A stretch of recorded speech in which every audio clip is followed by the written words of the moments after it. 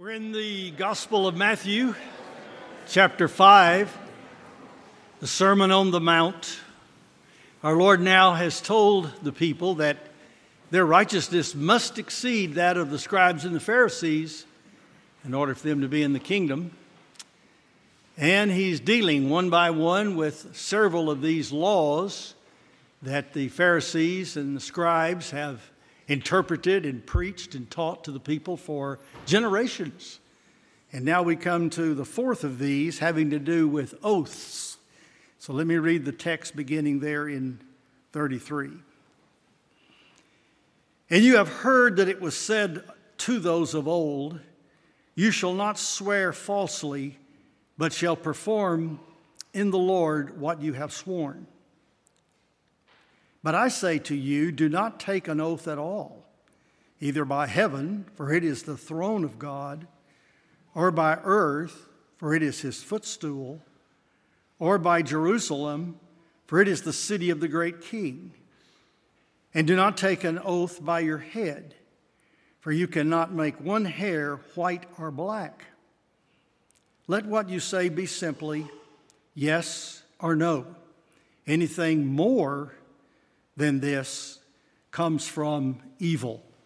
The word of the Lord. Thanks be to God. You may be seated.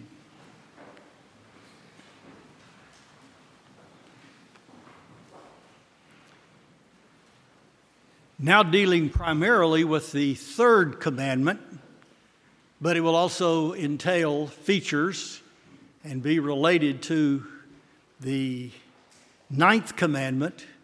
We go back to the text. The law of God is spelled out in the entire Word of God, but the particular commandments are taught in Exodus when they were given at Mount Sinai. Then again, the Levitical priest, those descendants of Levi and of the house of Aaron and his sons that taught the people the law, began to work together in a book that's named after them, the Levite, the Leviticus, and it's a holiness code in which they spell out the particulars of the law and give all kinds of applications to it. The book of Numbers is particularly a narrative, although it does have some of the law of God in it.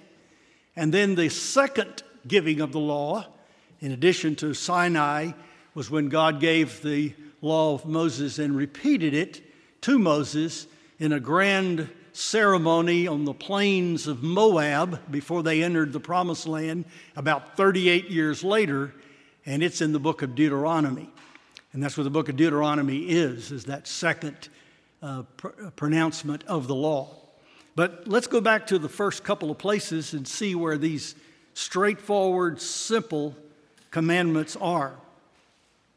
First, in Exodus chapter 20,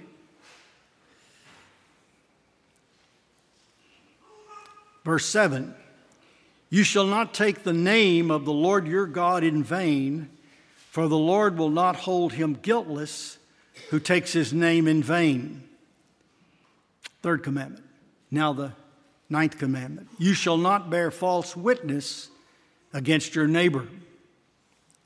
And then moving to the book of Deuteronomy, chapter 5, the third commandment again. You shall not take the name of the Lord your God in vain, for the Lord will not hold him guiltless who takes his name in vain. And the ninth commandment again out of Deuteronomy 5. And you shall not bear false witness against your neighbor. And then one of the Levitical code amplifications. You shall not deal falsely. You shall not lie to one another. You shall not swear by my name falsely, and so profane the name of your God. I am the Lord. Actually, what's being dealt with here are at least two things. It's quite a bit, actually. There's just a whole lot here. And once again, I'll recommend to you some homework. And that's to get out your confessions. In fact, you'll find them in the back of your hymnal. And look up the larger catechism and look up the questions and answers there, 100 and not something, I can't remember the exact numbers, but whatever number it is, 140 or whatever, with the various commandments, and see what is forbidden in each commandment, what makes it a sin, and then what is encouraged or promoted in each commandment, that which makes it full and complete. As the Lord said, He came to fulfill the law and to make it complete, and see there the positive aspects of it.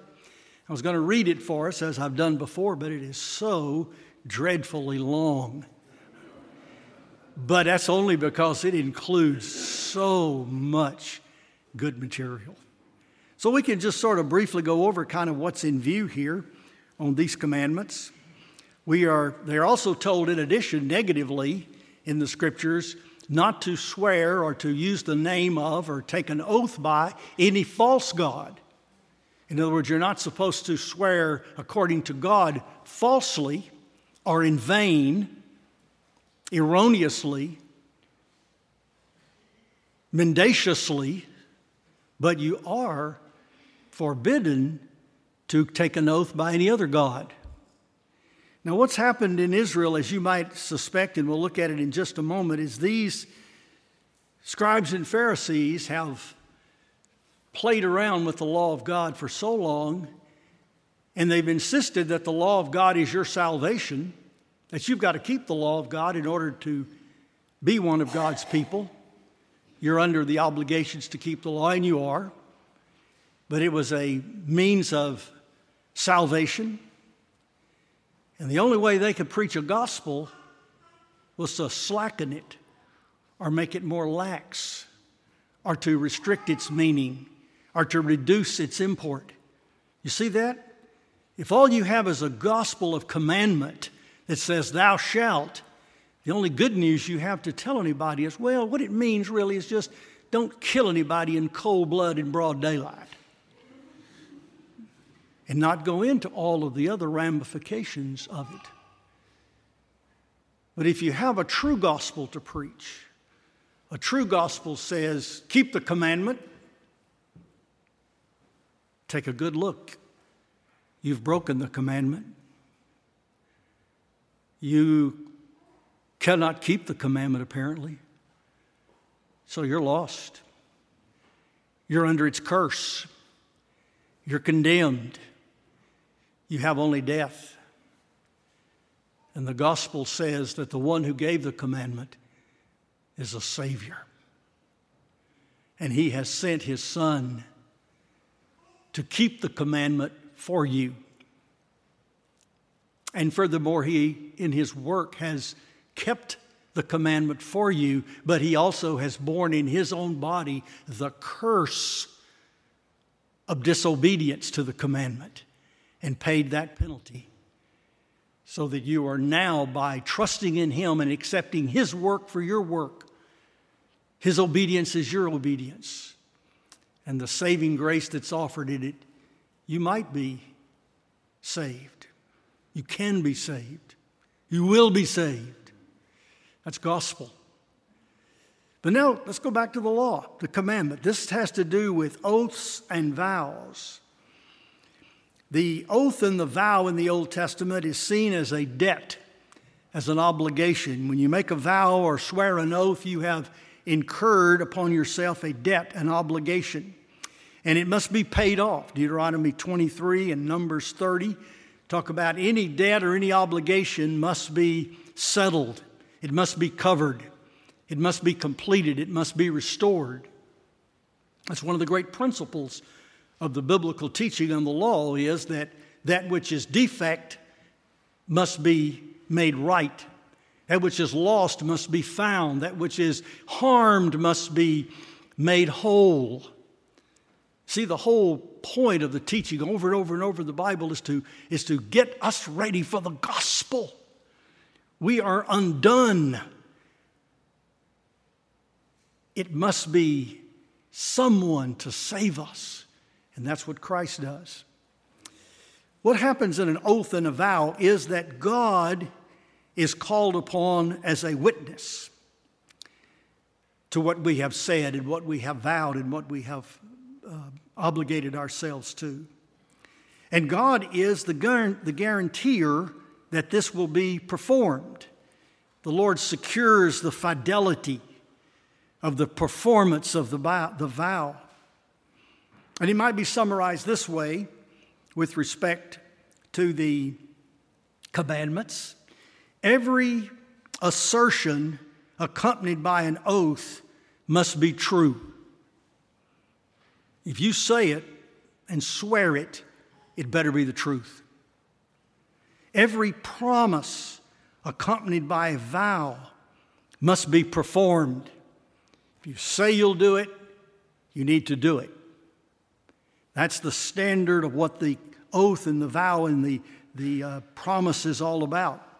And there are a lot of vows in Scripture I have listed out, but I can see I don't have time to go through many of them. But let me just alert you to a few. You see them in the Old Testament. The patriarchs made vows. Abraham made a vow. Jacob, they made vows on certain things. And you see that all through the Old Testament, that they make of David made a vow. They make vows to the Lord, and then they are obligated to keep them. And of course, happily they do. In the New Testament, you see Paul. Paul will often call God as his witness about some truth or some assertion that he's about to make. He says, well, I won't go into any because I'll just get carried away. You know I will. But let me point out the most beautiful oath anywhere described in the Scriptures, and it is always germane to gospel preaching. And that's Hebrews chapter 6. And there, the Bible says, beginning, and I'm not going to read the whole text, but written in 13, that God made a vow. God made a covenant. And he swore by two immutable, unchangeable things. Number one, he swore by himself, because there's no one higher by which he could have sworn. And the Lord in this oath also swore according to his promise that it is impossible for God to lie. So he swore upon his veracity. And the covenant of promise, of course, was the covenant of salvation, the covenant of grace, the covenant given to Abraham that brought forth the seed who is Christ, by whom we are all saved. There's none other name under heaven given among men whereby we must be saved. So God accomplished our salvation by putting it in the form of an oath. He swore he would do it. Let me tell you just for a moment, think about how difficult the Lord had keeping that promise. Look at the life of Abraham. Look at the life of Isaac and Jacob. Look at the life of all the rest of them down through there.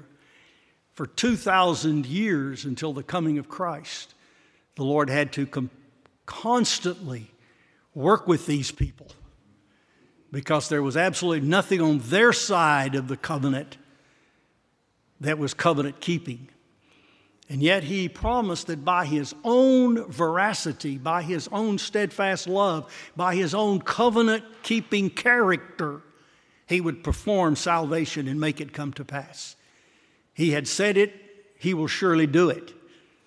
He will make his word prosper, the prophets preached. And that's what Jesus Christ is all about. The coming of Christ was promise kept, salvation secured. And it was only because God Almighty swore he was going to do it. And he did it and is doing it as he gathers all of those who look to God as Abraham did. And it is accounted to us for righteousness. And as their great ingathering of Israel, of God's people, the seed of Abraham, Jews and Gentiles brought together in that covenant people, the remnant of Israel and the saved of all nations. So God is keeping that particular oath. Let me just mention kind of the practical value, and that's why it's advantageous to read those answers to those questions in the larger catechism.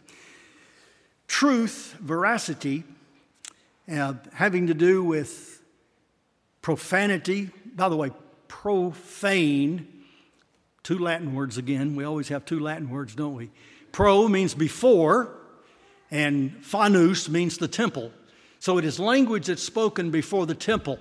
And the temple is the holiest and most sacred place, and that's where the swearing is done. You swear by that which is sacred. And of course, as we'll see in just a moment, the Jewish people of Jesus' day, the rabbis played a lot of games with that. And Jesus had to confront them on occasion. But actually, in the created order, this truth, this veracity, is actually the basis of several things. It's the basis of the social structure. It is a vow between a man and a woman that establishes the one flesh, which establishes the home, which is for the propagation of the race and the establishment of societal order. And by the way, any attack upon the home and the family, maleness, femaleness, one flesh for life, is an attack upon God's character as God's veracity, His truthfulness, His faithfulness, that which makes Him the final authentic thing. How do we know truth? How do we know authenticity? How do we know real? We know real by comparing it to what God is and what He has revealed about Himself. Self-revelation that He has made known in His Word and even in nature.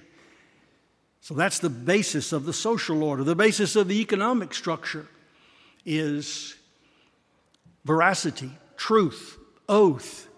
That's what the contract is. And it may be a long, drawn-out contract the size of an old Sears and Roebuck catalog that takes a whole bevy of lawyers to be able to cipher, but it could be just a simple word. Either way, it is the swearing of the truthfulness of what you will do and what will happen. And often is commanded in a judgment in court is specific performance, which means you do what you said you would do. That's your sentence. That's the judge's ruling. You perform specifically what you said you would do. And that brings us, of course, to it is also the basis of the court and justice system we have in our land. A lot of talk about justice these days, and very little understanding of justice. Justice is based upon absolute truth.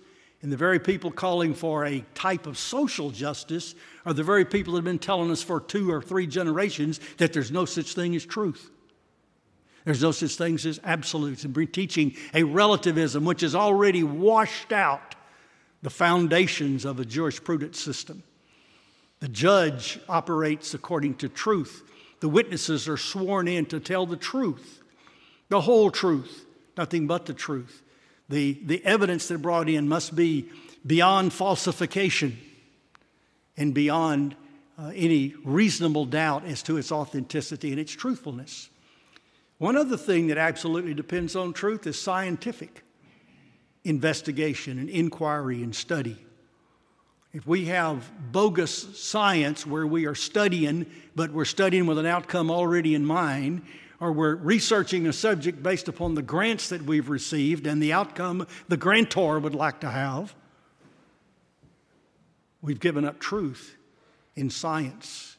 And there is the basis of industry, discovery, progress, and economic movement forward. Give up truth in that sphere, even though it may just start in the laboratory with fudging a few figures, a few temperatures worldwide over the last 100 years, for example. Wipes out the whole notion of reality in the world and how we can live our lives and what we can base upon, what we are to expect.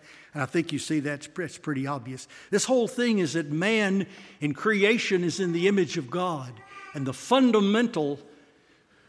one of the fundamental attributes of God is His truthfulness, His faithfulness, His veracity. It is impossible for God to lie. He is the very shape and foundation of truth.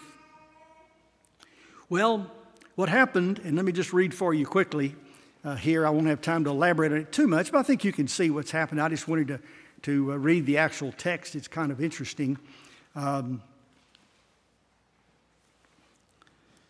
This is the Lord when He's dealing with these very scribes and Pharisees.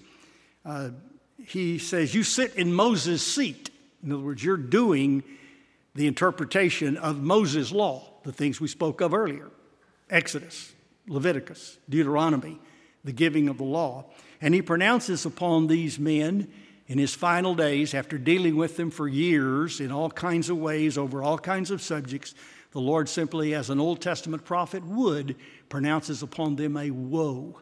And here's one of the woes found in 23rd chapter of Matthew. Woe to you, blind guides, who say, if anyone swears by the temple, it is nothing. But if anyone swears by the gold of the temple, he is bound by his oath. Can you see the silliness there? In other words, there's all kind of prevarications. There's slipping and sliding that can be done in daily activity. If someone doesn't know the latest nuance of these things, they can easily be fooled. And the Lord says, this is the way you understand the law? Is this the way you understand oaths, that you can swear by this but not by that?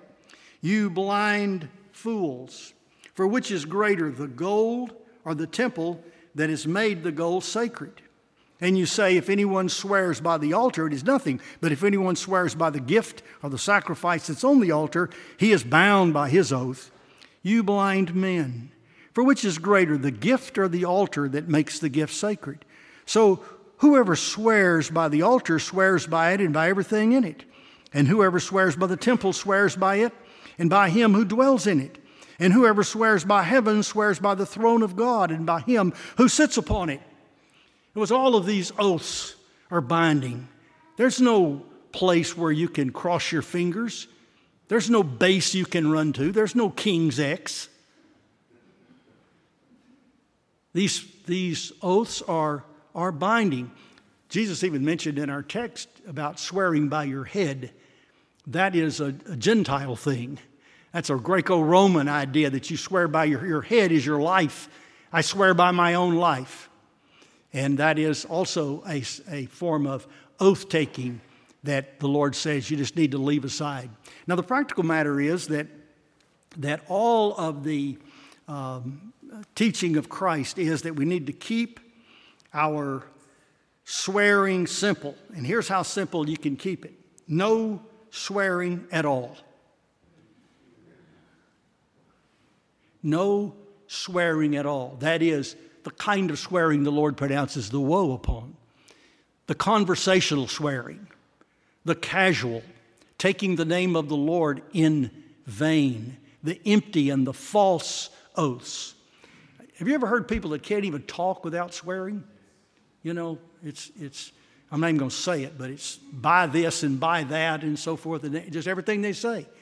They must have no veracity at all because they seem like they have to swear on every little statement. They will swear to you and use either a profanity, the name of the Lord or Christ or something, or they'll use a vulgarity. They'll use some vulgar term. Either way, they're seeking to beef up. And they cannot even describe something without using one of these vulgarities or profanities as a series of adjectives. If you listen to them very long, and you see this in the movies some too, with some of the dialogue, they have like 3 words in their vocabulary. And they use those 3 words over and over and over as adjectives, nouns, verbs, pronouns, in every which way. And you understand what they're saying. But it is that kind of language that the Lord is telling us to leave off the lying, the propaganda. And he says these things proceed from the evil one. And that's an important point because the evil one, the evil in our text is actually the evil one. The Lord talks a lot about Satan and his wiles, and he's the father of lies. It is Satan in the garden that started this whole idea of twisting and warping that which the Lord has said. Hath the Lord said? And then there's a question and there's a warp to it. There's a twist on reality. There's a perversion to authenticity. There's a warping of reality. And that's what happens. And so goes the language. So goes people's understanding. And so goes the culture. They wash down the same river together. Language changing. Terms changing. What is a woman? What is a recession?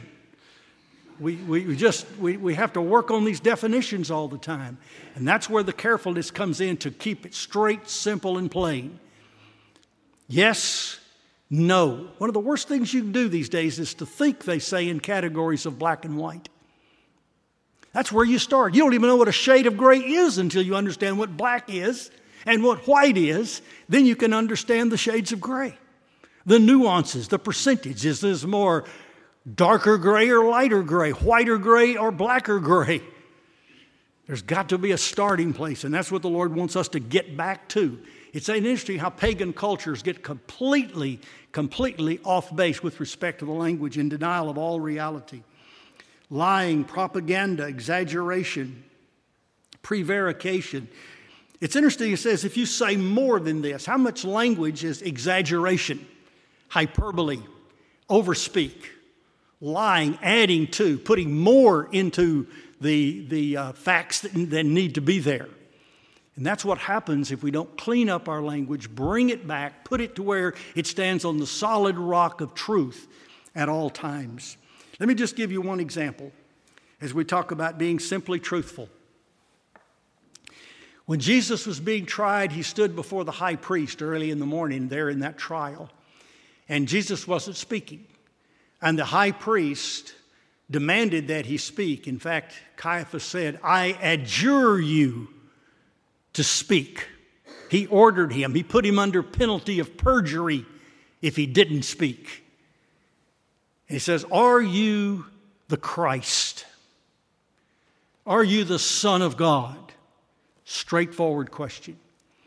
And you know what Jesus' answer was? He said, "You said that.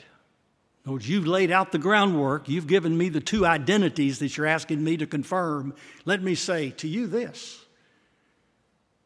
You will see him sitting at the right hand of God, coming in the clouds of glory." Some people say Jesus never claimed to be divine.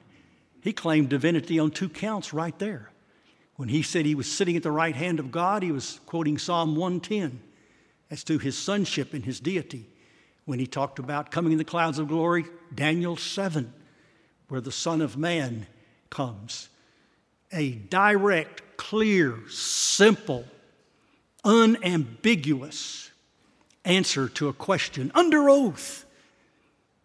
That's how our Lord handled it.